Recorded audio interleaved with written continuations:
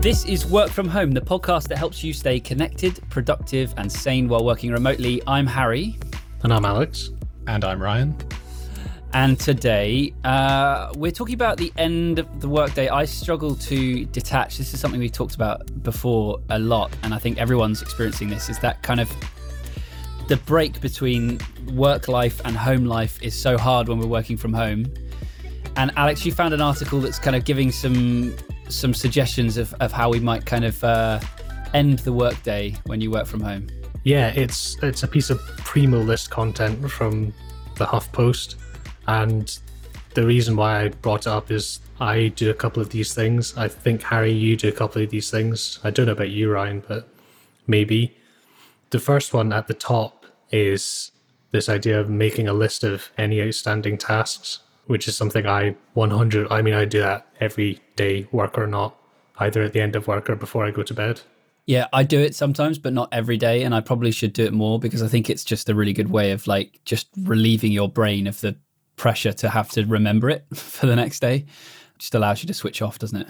Yeah, it also, I like it because the work that I do, I'm fairly confident on how long it'll take me to do tasks. It moves the day along a bit, where you're like, by 7:30 I need to have this done, by 8 I need to have this done, blah, blah, blah, blah, blah. And you can take the time and maybe be a bit confused about what it is you strictly need to get done tomorrow, the night before.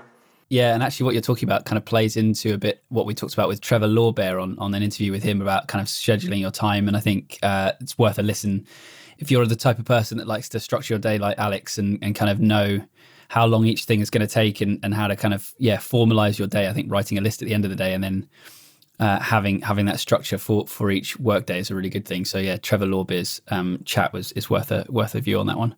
Number 2 is put away your computer and other work stuff. This is more along the lines of physically separating stuff rather than just mentally.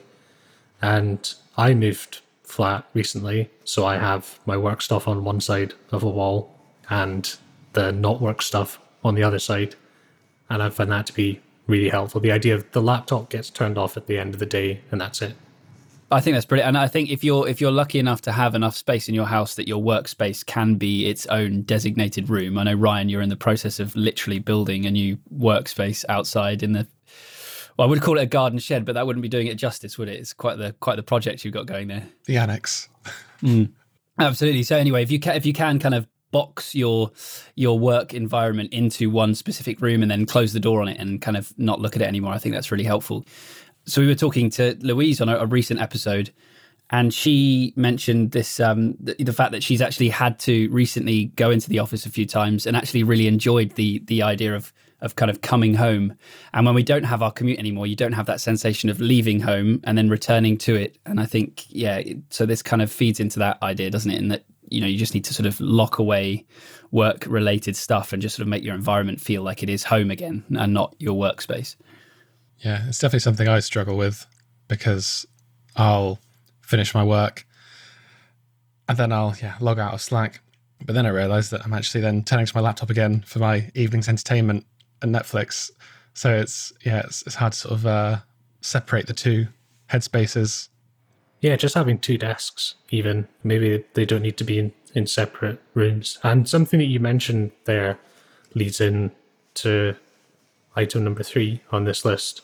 And one of the things they talk about here is taking a walk around the block. And we've mentioned this before, and I think you've done this in the past. I don't know if you're doing it now, but like creating that third space for yourself and almost like manufacturing a commute.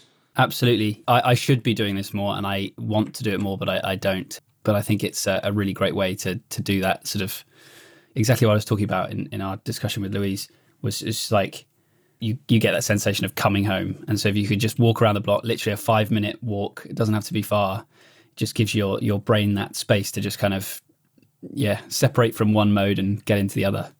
But I can't say I'm practicing what I preach on that one just now. What about you, Ryan? You're in the countryside, aren't you? So do you have the opportunity to kind of get out and into nature, which sounds great? Yeah, well, I like to go running, but the problem is now that by the time the workday's finished, it's very dark outside, and I don't really have the equipment to safely run around the sort of back roads of Norfolk without putting myself in substantial risk. So yeah, I do like to do that. I suppose the benefit of being, work from home is that you can sort of spend your work morning in your exercise gear, and then, that sort of lunchtime, do you know what I mean? So that lunchtime run can actually be quite efficient. You don't have to sort of spend ages getting changed and trying to fit it around everything. Well, that's number 4 in the list is... Oh man, we keep preempting everything. Exercise. We're too good. I know, just one step ahead. I don't do this at the end of the day.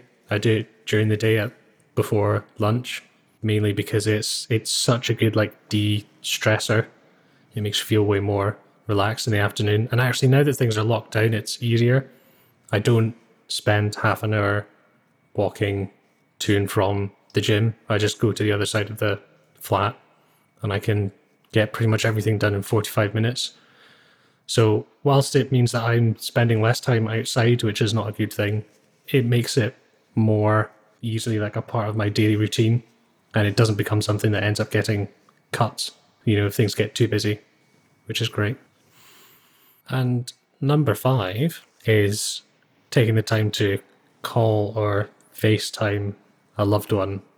I like to call family members at the weekend.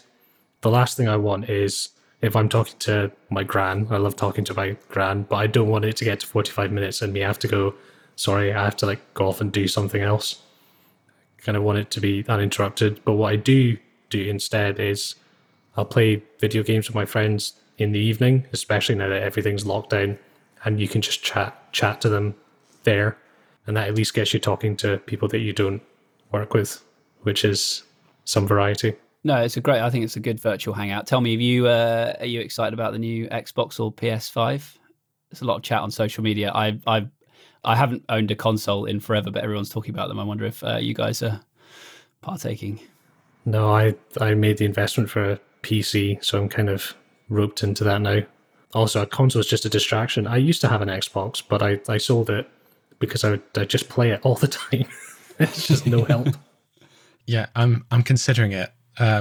Not solely for me though. I think I'd like to try and get my dad into some sort of console gaming to keep him occupied as he's rapidly approaching retirement. Oh, is he? Okay.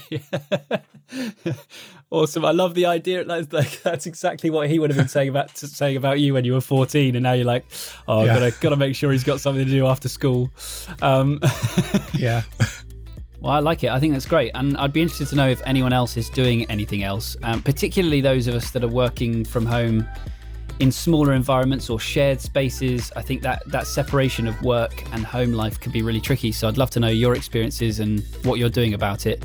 Email us at wfh@lowerstreet.co. We read everyone and really kind of like to hear what you are up to. If you did enjoy today's episode, please do share it with someone else you think would also find it useful. Really goes a long way to helping us find more remote workers looking to adapt to home working life. As ever, we'll be back every Monday, Wednesday and Friday with new episodes. Thanks very much for listening.